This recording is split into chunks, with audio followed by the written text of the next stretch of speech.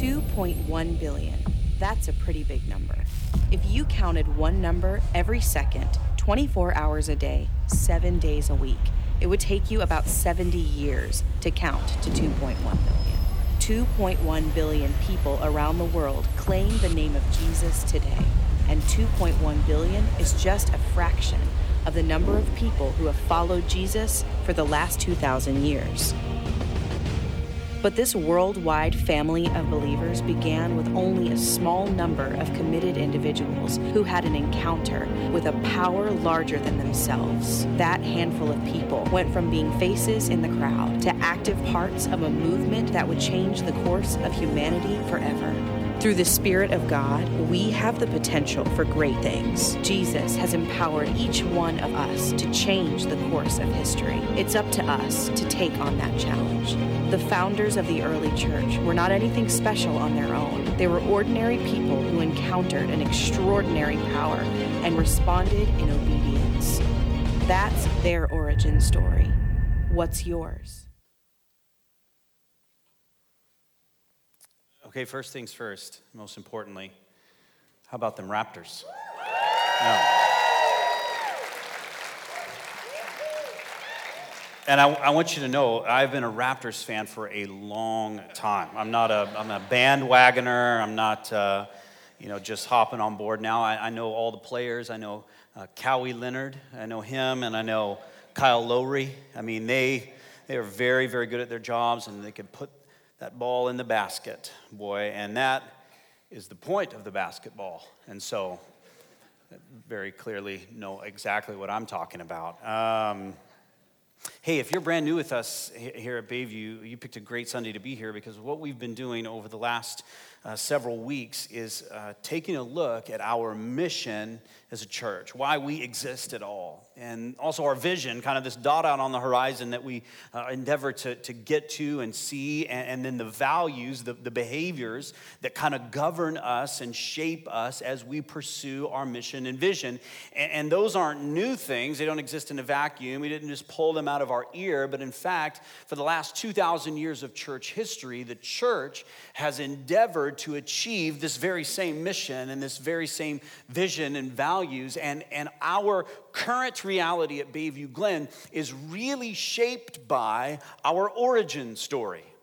That small group of believers in first century Jerusalem, a bunch of ordinary people that experienced an extraordinary power and really lit the world on fire, and Christianity spread like wildfire all over the Roman Empire, and now 2.1 billion and counting people that say they follow Jesus across the globe. I mean, this vision and mission that we have now is again, it's rooted in our origin story. And so that's what we've been seeking to do over the last several weeks. And so as a reminder, our mission is this, is that we work together so that everyone everywhere can experience God's love and his created purpose through Jesus. This is the reason why Bayview Glen Church exists at all. This is why we gather. This is why we love one another. This is why we serve one another. This is what we do, why we do ministry programs. And everything that we do is an opportunity and a desire from our hearts to work together so that everyone, everywhere, GTA and beyond, can experience God's extraordinary, extravagant, and unconditional love for them and the created purpose he has for their life. But the mission statement is kind of why we exist. Like, why are you even here? That's it. The vision statement, it's kind of a dot out on the calendar on the horizon. We say, well, here's where we want to get to. Here's what we want to see. And what we want to see is by 2030, a family of 6,000 disciples. That's 11 years from now, 10 and a half. A family of 6,000 disciples. And we've defined this term elsewhere with the 4 Ds of discipleship, postures and practices. You might be familiar with those. If not, they're up on our website. You can grab those. We're going to be a family of 6,000 with 3,000 folks in life groups and 3,000 folks on serve teams. That's where we want to head. And as we pursue that mission and as we endeavor to accomplish that vision, there are some behaviors that will govern us and shape us as we do that. And those behaviors are Jesus first. Jesus first in terms of timeline. Jesus first in our worship. Jesus first because he's preeminent and exalted. And that's the reason that we gather it all. Jesus will be first here. Second thing is that everybody's somebody at Bayview Glen Church. You were made in the image of God. You have extraordinary and intrinsic value because God created you just how he wanted you. You are valuable to him, loved by him enough that he would send his son to die for you so he would redeem you. Everybody is a somebody here. Would you turn around and say hi to somebody? Tell them everybody's somebody here at Bayview Glen. Tell them you're a somebody. If that person next to you is cute and single, say, you're a somebody I'd like to get to know better. Somebody I'd like to take to coffee sometime. Value number 3 is this, is that we are better together. If that person was cute and single, turn next to him and say, we might be better together. And this is the value that we're talking about this morning, is that as believers, you are awesome as an individual, but we're even better when we're together. We're even better for the mission of God. We're even better when we're together. In fact, this is exactly how God designed you and me to work together and live together and function together as human beings, and even especially as Christians. So this morning, essentially, we're talking about this value, better together. We're talking about biblical community. But I want you to know that biblical community is the church's nagging injury. For the last 2,000 years, we haven't been great at biblical community all the time. We've fallen on our face quite a bit. We've tripped up quite a bit. Let me explain to you what I mean by a nagging injury. I was barbecuing out on my patio a couple weeks ago. Remember the little cow, the little baby cow that Kaya met on the field trip? That cow. We're barbecuing that cow, the cute one. The frisky one, right? We're barbecuing that cow, and I ran out of propane. Is that not the worst? When you're grilling and you run out of propane halfway through, I'm like, oh, man, darn it to heck, is what I said. And I ran through the house, out the front, and I bound down the steps to get in the car. I got I got to go run, get propane. And I hit, and my foot planted on that last step, and my ankle just went, turned right over. Man, it hurt so bad. And here's the thing. For most of you, you wouldn't have had a problem with that step. You'd have been just fine. But my ankle turned over because for 20 years, I've had a nagging ankle injury. When I was in university playing soccer, I turned my ankle over, and I could have sworn I heard that sound. You know when you blow up a paper bag or a plastic bag and you go, pow? Like that's the sound that I could have swore that I heard. And I got lightheaded. I mean, I really blew up my ankle. And since then, when I get fatigued or even at the end of the day, I just be walking on flat ground. Amy will watch me and I'll just go, whoa, like this. She's like, what happens? Like my ankle just buckles. It's a nagging injury. And so I always have to be mindful of it, always have to rehab it, always have to kind of remind myself to put it back into place and focus and make sure it doesn't turn over. See, this is what's happened with biblical community for the last 2,000 years. Because Jesus explicitly said, here's what I want you to do together. This is how you're supposed to work together. And for the last 2,000 years, the church has sometimes kind of tripped up and gone, we got to remember what Jesus said. The church has stepped on, and it turns over again. Yeah, that hurt. Yeah, that hurt. Okay, let's just take a step back, slow down, remember exactly what Jesus said about biblical community. And we've just always kind of, when it gets off the rails, we got to just bring it back in. When we injure it again, we got to just rehab it and bring it back in. This is something that we work towards. We're not perfect at it. And so when I say that Jesus told us explicitly what he wants for biblical community, it's right there in the Sermon on the Mount. Jesus says, you are the salt of the earth. If salt has lost its taste, how shall saltiness be restored? It's no longer good for anything except to be thrown out and trampled under people's feet. He says, you are the light of the world. A city on a hill cannot be hidden, nor do people light a lamp and put it under a basket, but on a stand, and it gives light to all the house. Now, you may not know that Jesus is talking about biblical community there, but he absolutely is. I'm going to show you here in a minute. But when you picture this, here's what I want you to picture. I want you to picture 3 circles. And I told Dave Lewis this last night. I said, I have 3 concentric circles. And he said, Luke, those are not concentric. That is a Venn diagram, is what that is. And I'm so glad that he corrected me, or I would have said something stupid this morning and basically demonstrated that I cannot pass an English proficiency exam. Oh, you guys. I passed my English proficiency exam. Yes, thank you so much. You're so sweet. That's beside the point. It has nothing to do with the sermon. Okay, so here's when you think of biblical community, I want you to think of these three circles, a Venn diagram, and right here in the middle where they all intersect, this is the sweet spot of biblical community. So the first circle that Jesus talks about, he says, you are the salt of the earth and you are the light of the world. And he says you. And throughout the Sermon on the Mount, this is very interesting, Jesus switches back and forth between the singular and plural of that word you. Sometimes it's singular, sometimes it's plural. And it's really strategic because sometimes Jesus is talking to you. He's talking to you, he's talking to you, he's talking to you, he's talking to you, you. But right here, it's plural. And he says, as we say in Texas, y'all, right? It's plural. He says, you all are the salt of the earth. You all, it's not just you by yourself, it's y'all. Everyone, that's the original Greek, y'all. It's y'all, right? It's y'all are the light of the world. You all together are the light of the world. The Christian life is not meant to be lived alone. Indeed, it's impossible to live the Christian life alone. You're meant to do it in conjunction with others. Second thing Jesus says, you're the salt of the earth. Okay, and I've heard people say this, it's like, oh, salt adds taste to food. And that's what Jesus is like, we add flavor to the world. Okay, 2,000 years ago, nobody was eating like lamb and going, you know what this needs? Salt. Nobody said that. So that's not what Jesus means by this. But what they did use salt for was to be a preservative for meat so it didn't go bad. Jesus is saying in that very same way, you're the salt of the earth. You are the moral preservative to bring kingdom values into the world where there are not kingdom values. Goodness, kindness, generosity, grace, all those things. You're the salt of the earth. And he also says you're the light of the world. You're the light of the world. You're supposed to shine the light of hope and shine the light of the gospel to all and for all to see. So the second circle Jesus wants us to see is that it's about the good news about Jesus. This is not just something we do together. We just gather together for no apparent reason. We gather together because we are, ladies and gentlemen, a city on a hill that cannot be hidden. And we are the salt that preserves the world around us, that brings kingdom values and preserves them where there are no kingdom values.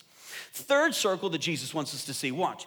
He says, you are the light of the, or you're the salt of the earth. Next slide. If salt has lost its taste, how can it be restored? It's no longer good for anything except to be thrown out and trampled under people's feet. In other words, if salt doesn't actually come in contact with meat, then it's not good for anything. Just throw it out on the ground. People run over. It's not good for anything. He says the same thing about light. He says, look, you're the light of the world. City on the hill cannot be hidden, nor do people put a light on a lamp and put it under a basket, but on a stand, and it gives light to the whole house. I want you to know, this is like comedy Jesus here. It really is like stand-up comedy Jesus. Like, who are these people that put a light in a house? Like he's like Jerry Seinfeld. Like, and people would have laughed at this. We're like, yeah, that's silly. That's ridiculous. Like, who lights a lamp and then puts a basket on top? He says, in the same way, you let your light shine before others so that they may see your good works and give glory to your Father who is in heaven. Salt has to come in contact with meat. Light has to come in contact with darkness. You have to come in contact with culture, is what Jesus says. This is our third, next slide, please, our third of our Venn diagram. So Christian community, this is how we're supposed to live. Together, bringing the good news to culture. Right here in the middle, that's the sweet spot where we are salt and light in the world, just as Jesus commanded us to do. So Jesus dies, resurrects, sends into heaven, and about 15 minutes later, the church messes it up. I mean, it just didn't take them that long. Because the first thing they did was hide out in an upper room in Jerusalem, right? First thing he did. Jesus blows through, power of the Holy Spirit. They begin to speak in tongues, sharing the gospel, and people all over Jerusalem are getting converted. And so the Christians say, oh, great, people are getting converted to Christianity and Jerusalem is changing. Let's just stay here. Because of course you know that Jesus said, go to Jerusalem and make disciples and stay there. No. He said, go into all the world and make disciples. You're a city on a hill that cannot be hidden. You've got salt. You've got to come in contact with meat. You've got to get into culture. And so God does this really cool thing that I like to call circumstantial motivation. It came in the form of persecution, is what it came in the form of. And the religious leaders started to persecute the early church, and they were scattered all over the Roman Empire. And the Roman Empire started to persecute the church. And people were running and hiding all over the Roman Empire. It's as if God took a little dandelion and went like this. You're all hiding out in Jerusalem. I'm just going to go with persecution. And the seeds of the gospel went all over the Roman Empire and lit the world on fire. But in the beginning of the 4th century, all that persecution stopped. We've been talking about it under Domitian and Diocletian and Nero. All that persecution stopped with a man named Constantine. It's critical that we understand this because Constantine at the time was the most powerful man in the Roman Empire. In fact, he was just about to become emperor, but what he needed to do was defeat this other dude who wanted to be emperor too. So the night before the big battle right there, the Battle of Milvian Bridge on the Tiber River, Constantine went out the night before and he said, "Oh God, you help me win this thing and I will follow you." Now listen, you've prayed that prayer before, haven't you? Oh God, you help me pass this test and I swear, right? Oh God, please stop me from vomiting, and I swear I will never drink again. You prayed that prayer, haven't you? It's what Constantine prayed, except he kept his promise, okay? You didn't, but he did. He kept his promise. So he goes out and he prays, "God, help me win this battle, and if you do, I'll follow you." So as the story goes, I don't know if this actually happened, as the story goes, Constantine sees a vision in the sky of a cross, and underneath it, the words, "In this sign, conquer." So what he did was he told all his soldiers to take the first 2 letters of Christos, Christ in Greek, and paint them on all your shields. It's called the Chi Rho. They painted them on all their shields. They went into this battle. They won. And Constantine converted to Christianity. The next year issued the Edict of Milan that made Christianity a religio licita, in other words, a legal religion under the Roman Empire. And when the most powerful man in the Roman Empire converted to Christianity, lots of other rich and powerful people came with him. And all of a sudden, instead of Christianity being this organic thing that was spreading all over the Roman Empire, people were giving huge amounts of money to build really big basilicas all over the Roman Empire. You've probably visited some of those, or at least seen them in pictures. And the persecution stopped. It was a really good thing that Christians weren't being thrown to the lions. But over time, instead of an organic and contextualized church of these small groups of people meeting all over the Roman Empire in homes and in tombs and all that stuff, the church became centralized and not contextualized. Instead of go be the church, it became come to church.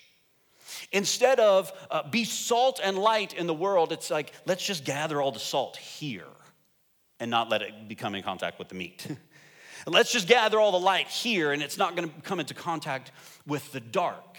And this wasn't a very good thing. Initially, great, because the Christians weren't getting persecuted anymore, but eventually the church became centralized and not contextualized. And this was not Jesus' vision for biblical community. And then in the year 800 AD, something else happened that was really, really critical, is that Pope Leo III crowned a man named Charlemagne. I almost said Champagne Poppy. I don't think that's right. Charlemagne, the Holy Roman Emperor. And the church and the state got married with Charlemagne. In other words, the church became institutionalized and not organic. The church became institutionalized and not organic. So this was no longer kind of the church out in culture, bringing the good news about Jesus together. It was about not that we change culture, but that we define culture, because we are the church and the state, and we're married up together. The church became institutionalized and not organic. And when the church became hierarchical and institutionalized and centralized, this Venn diagram that Jesus kind of set up for us in Matthew chapter 5 just kind of went out the window. This was no longer about changing culture, it was about ordering people around. This was no longer about the good news, but it became about power and retaining power and power structures. It was no longer about doing this together, it was about individuals saying, I am the sole owner and holder of the Word of God and the truth of God, and you can't read it yourselves, you can't know it yourselves, you can't apply it yourselves, you have to come to me to apply it. And so much so that by the 13th and 14th centuries, Bibles were literally chained to pulpits. You can't take, you just take a Bible home now. Take a Bible from our pew back, take it home. You couldn't back then because people said, we control all of this. And it's in Latin, you can't even read it because they wanted complete control. And instead of those three circles meeting together, we take the good news together into culture. It became institutionalized, hierarchical, and centralized. And a group of folks called the Reformers came along and began to talk about change. It's where we get the five solas: sola scriptura, sola fide, sola gratia, like grace alone, faith alone, Christ alone, glory to God alone. Like all of these things, scripture alone came from the Reformers. But one of the biggest things that the Reformers did, a man named John Wycliffe, as a matter of fact, said, you know what? I'm going to translate the Bible into a language people can actually read. And the hierarchical, institutionalized, centralized power structure said, well, that's not okay. In fact, they condemned Wycliffe as a heretic. The church condemned him as a heretic. And he was already dead. He died of a stroke. He was already dead. So they exhumed his body, removed it from the church burial grounds, and burned him. He was already dead, just for translating the Bible into English. And Jan Hus translated the Bible from English into the Czech language so people in the Czech Republic could read it. And they burned him at the stake for it.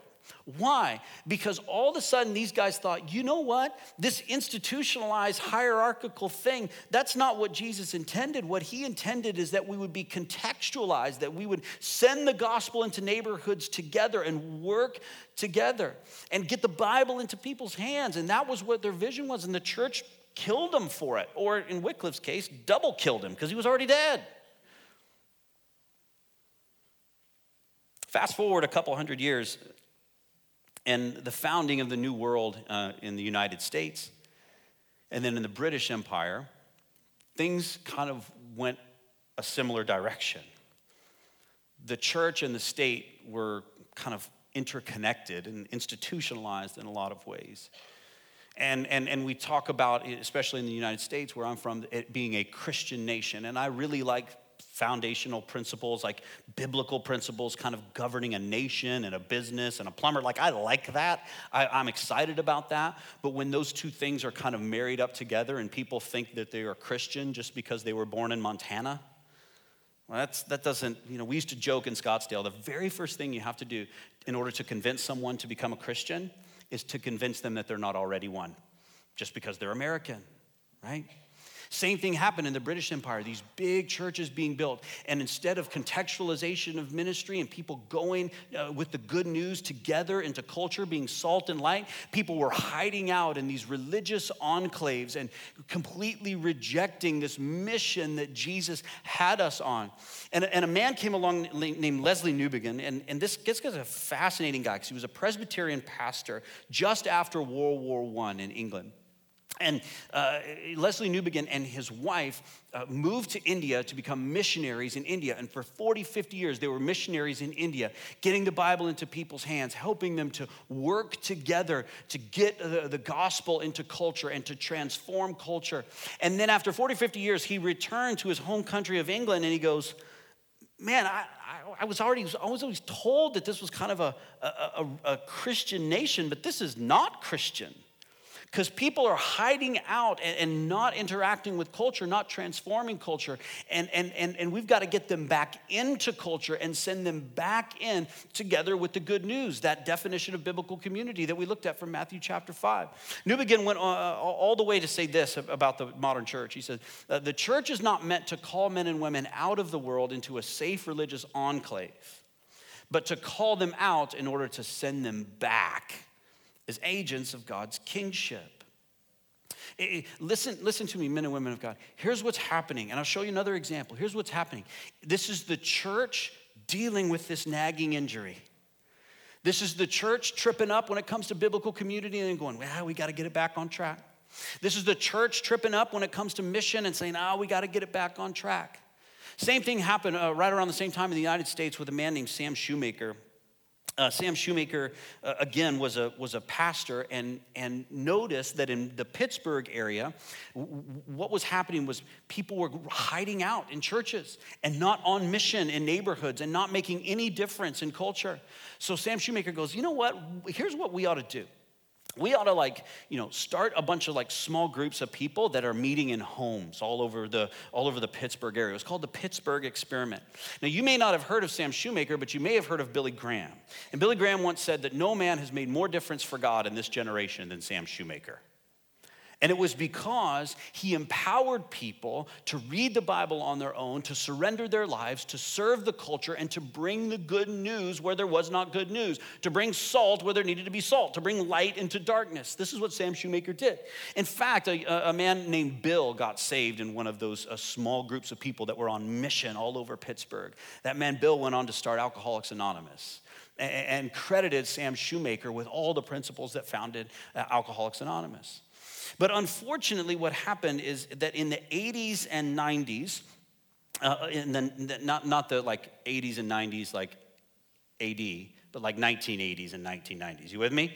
1980s and 1990s, especially in the Western Hemisphere, especially in North America, this model of church kind of began to rise up called attractional church. The idea there was we're going to run Sunday morning services that are going to attract people to come. And they're going to have great music, and it's going to be funny, and we're going to do a video. Right? So I don't have any problem with that. I don't have any issue with that. As long as the gospel's being preached and the Bible's being preached, I'm fine with that stuff. I like it that it's fun here. You know what I mean? I like it that the music's good. Well, this morning was okay. But I'm totally kidding. How good was it? I like that. I'm good with that. As long as the gospel's being preached and the Bible's being preached. But unfortunately, what happened with these attractional churches is that they got really big. And they thought, you know what? Here's what we need. We're not retaining our visitors very well. They come in, they're here for a couple weeks, they're here for a couple months, and then they're out the door. We need a program that is going to help us retain our visitors. And they look back at Sam Shoemaker's model of just these small groups of people meeting all over the Pittsburgh area in contextualized ministry, bringing the good news together. And they said, we're going to adopt that model. And all of a sudden, small groups became a proper name. Instead of a small group of people on mission with the gospel, this thing, small groups, it became a church program. It became a visitor retention policy and program. And it was no longer about mission, but it was, again, about creating a religious enclave so that salt and meat don't come together, so that light and dark don't come together. If we take back a look at our Venn diagram here, what happened with the small group culture in the 80s and 90s was that they were doing the together piece and they were doing the good news piece, but they forgot about the bridge into culture piece.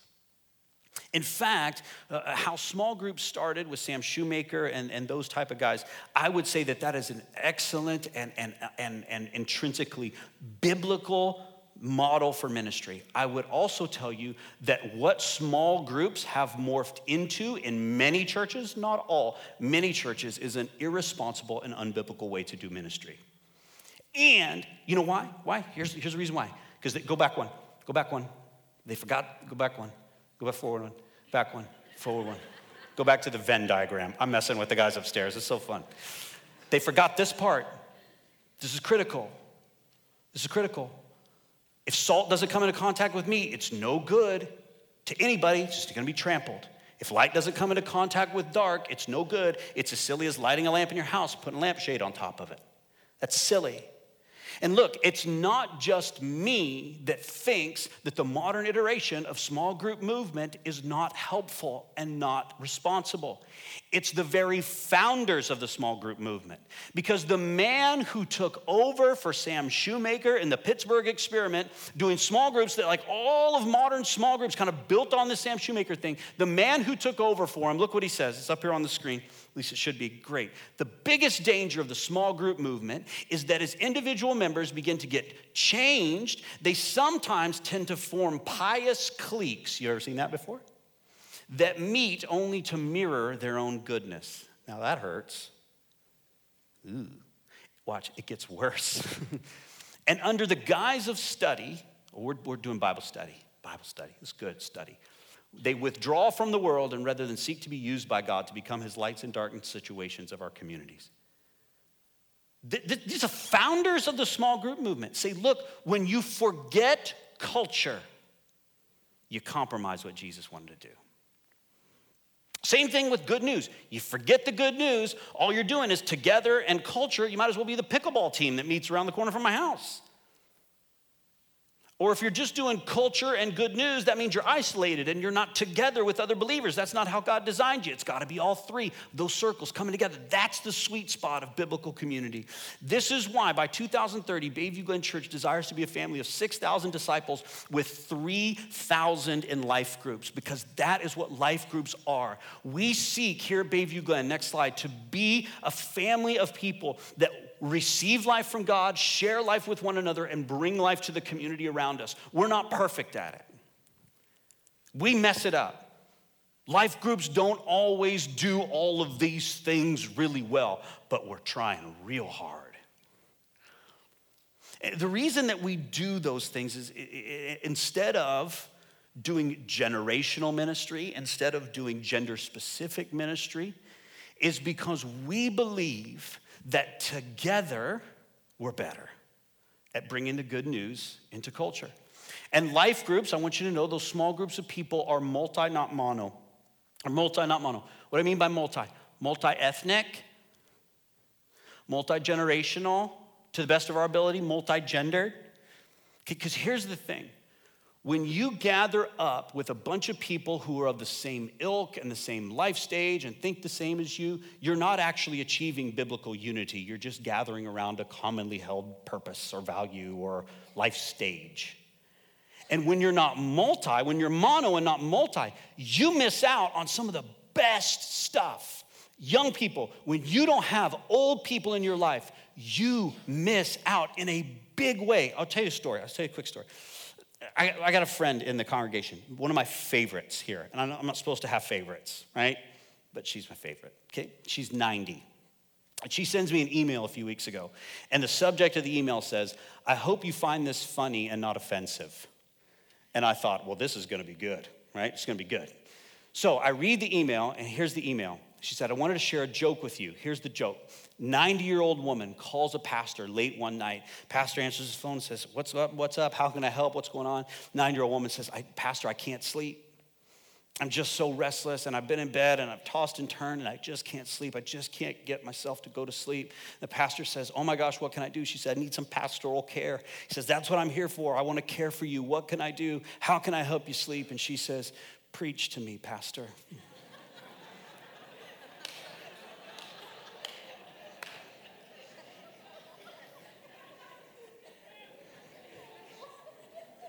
I see you.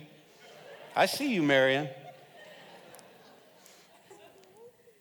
We finalized Canaan's adoption this week on Wednesday, which is a cool thing, yeah? So that's good. So we're in the middle of court. We appeared in Florida court via video from Markham, right? We're in the middle of court, and the lawyer goes, hey, look, here's the deal. Once I sign this paperwork, it's forever. Like this is done. Like it's good, okay? So no matter if he grows up to be smarter than you, right? If he grows up to leave the toilet seat up or whatever, and all of a sudden Kaya, my 4.5-year-old, yells in the middle of open court, not appropriate.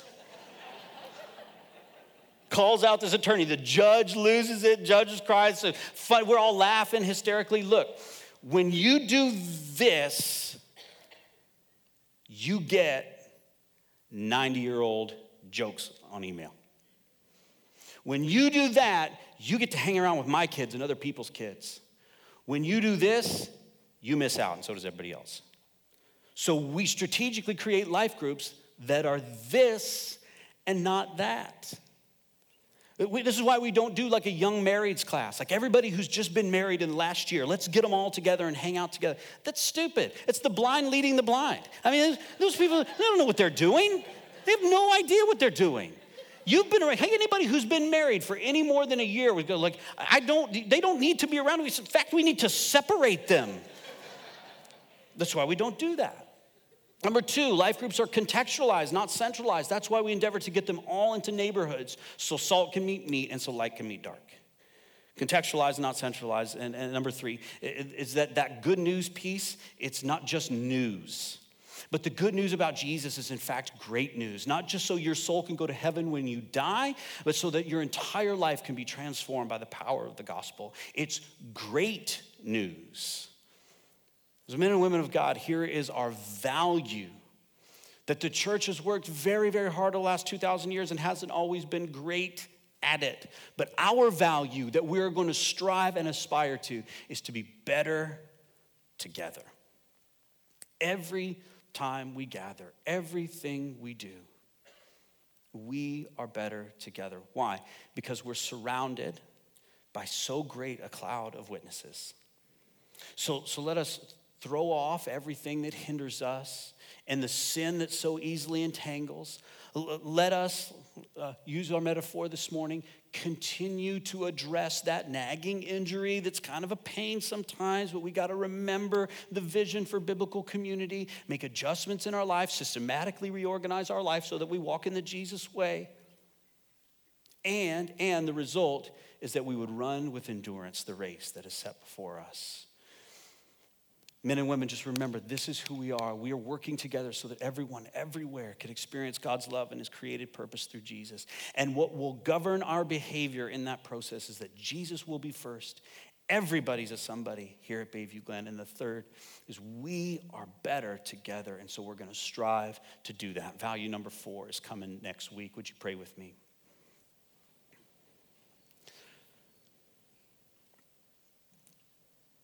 God, I feel like